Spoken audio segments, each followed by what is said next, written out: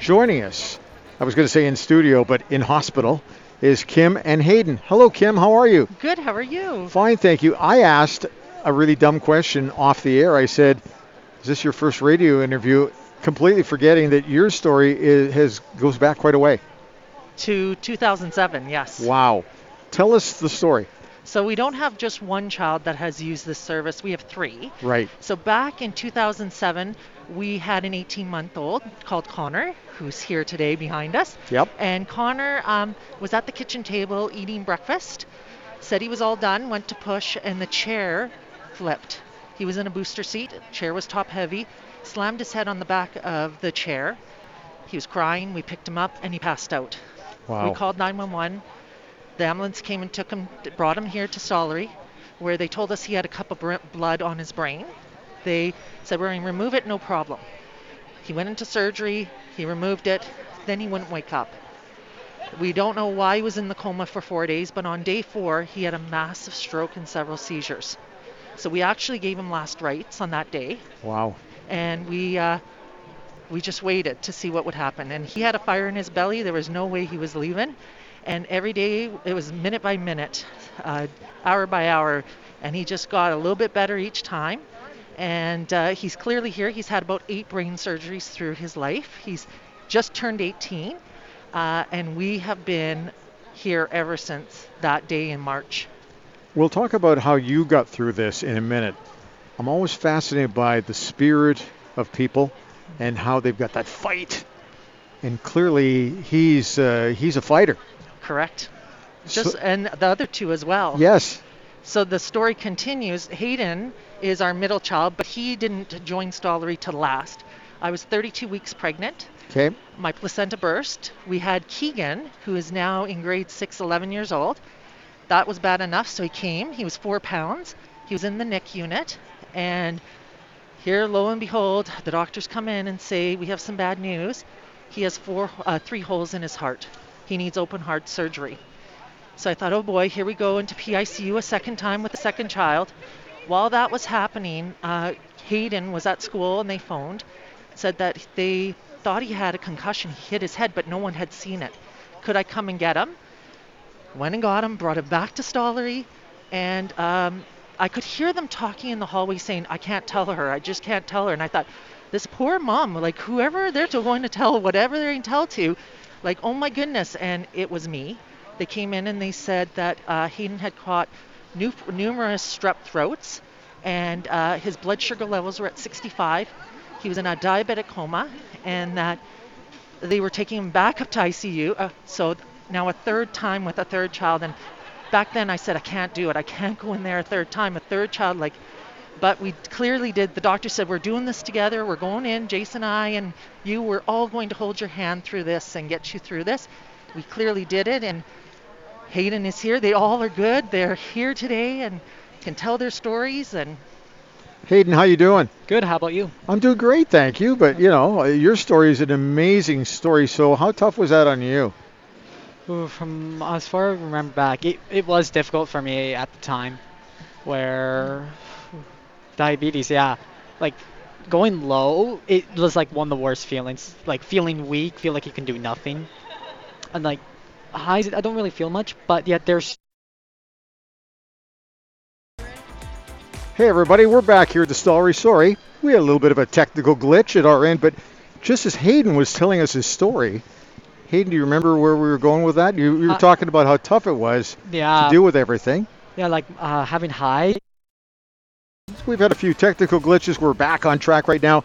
I'm keeping Kim and Hayden with us because you guys are getting into your story a little bit. Hayden, I was asking you how you've dealt with everything since you've come through the Stollery. Yeah. And I know it's a challenge for you, but you seem to be doing fine. Yeah, I managed to stay strong throughout most of it, if not the whole thing. And I don't know how to survive. I think it's because of this hospital, which I was in for like most of my life, which really helped me. So eventually, I managed to get back into school. Managed to do I wasn't the smartest in elementary, but then near the end of grade 5, I got celiac disease. Okay, Kim. Yes. You're telling us your story. It's been 3 episodes here, but over over a period of time. I don't know how you and your husband have been able to do it. It's incredible. You just deal with it minute by minute, and what gets thrown at you, you kind of don't have a choice. So you just do what you can do and roll with the punches, really. You mentioned that you're a West End family, West Correct. End of Edmonton, and how you live your life and that kind of thing. You don't see a lot of people, but when you come back here, there's still a connection here, is there not? Oh, well, we're still here every Thursdays. Right. And so it is like our family is here. And it's very important when you live here as long as we have lived here. Like even the janitors are very important to us. People that, might not be the surgeons, but they make sure we have the perfect beds, the perfect chairs, and when they see us, they're truly happy to see us and have our tears with us and our joys with us and celebrate with us on the good miles and on the bad ones. So yes. Now, over the many years that you've been coming here to the Stollery, if you even go back further, before the kids came along, sometimes parents never think they're ever going to need a place like this. But when it comes to you, and it just does, in your particular case 3 times, that's when you really understand the power and the impact of the Stollery, correct? Oh, absolutely. I don't know what we'd do if we would have had to travel, Right. if we would have had to go to another province. It's extremely important. That morning, that Sunday morning that Connor got hurt, we were supposed to be puddle jumping. There was a huge puddle out, and how your life turns upside down within seconds. Right. And now you're here, and you have people that are really truly wanting to help you.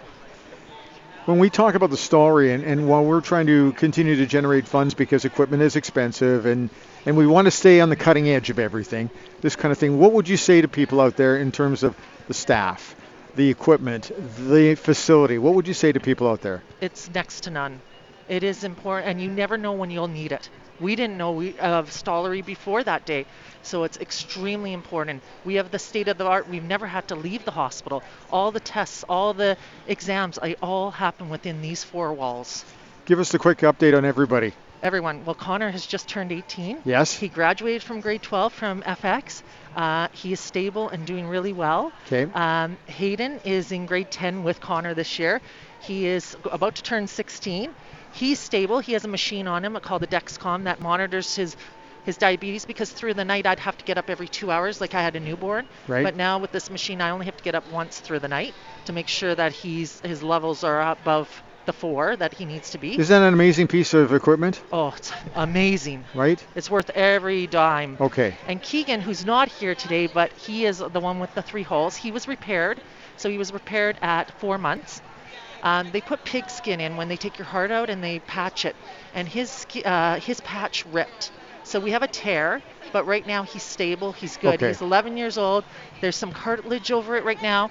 The staff here, the cardiologists, are very optimistic that we won't have to have surgery again with Keegan, but they're all doing their thing. They all get along really well, which is really great. Yes.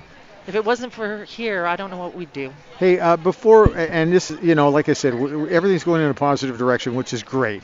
And they do great work here. But there's one thing, Hayden, I'm kind of leaning over the front of the table to ask you. Yeah. So you're like the only non-hockey fan between the brothers? Yeah. What happened there?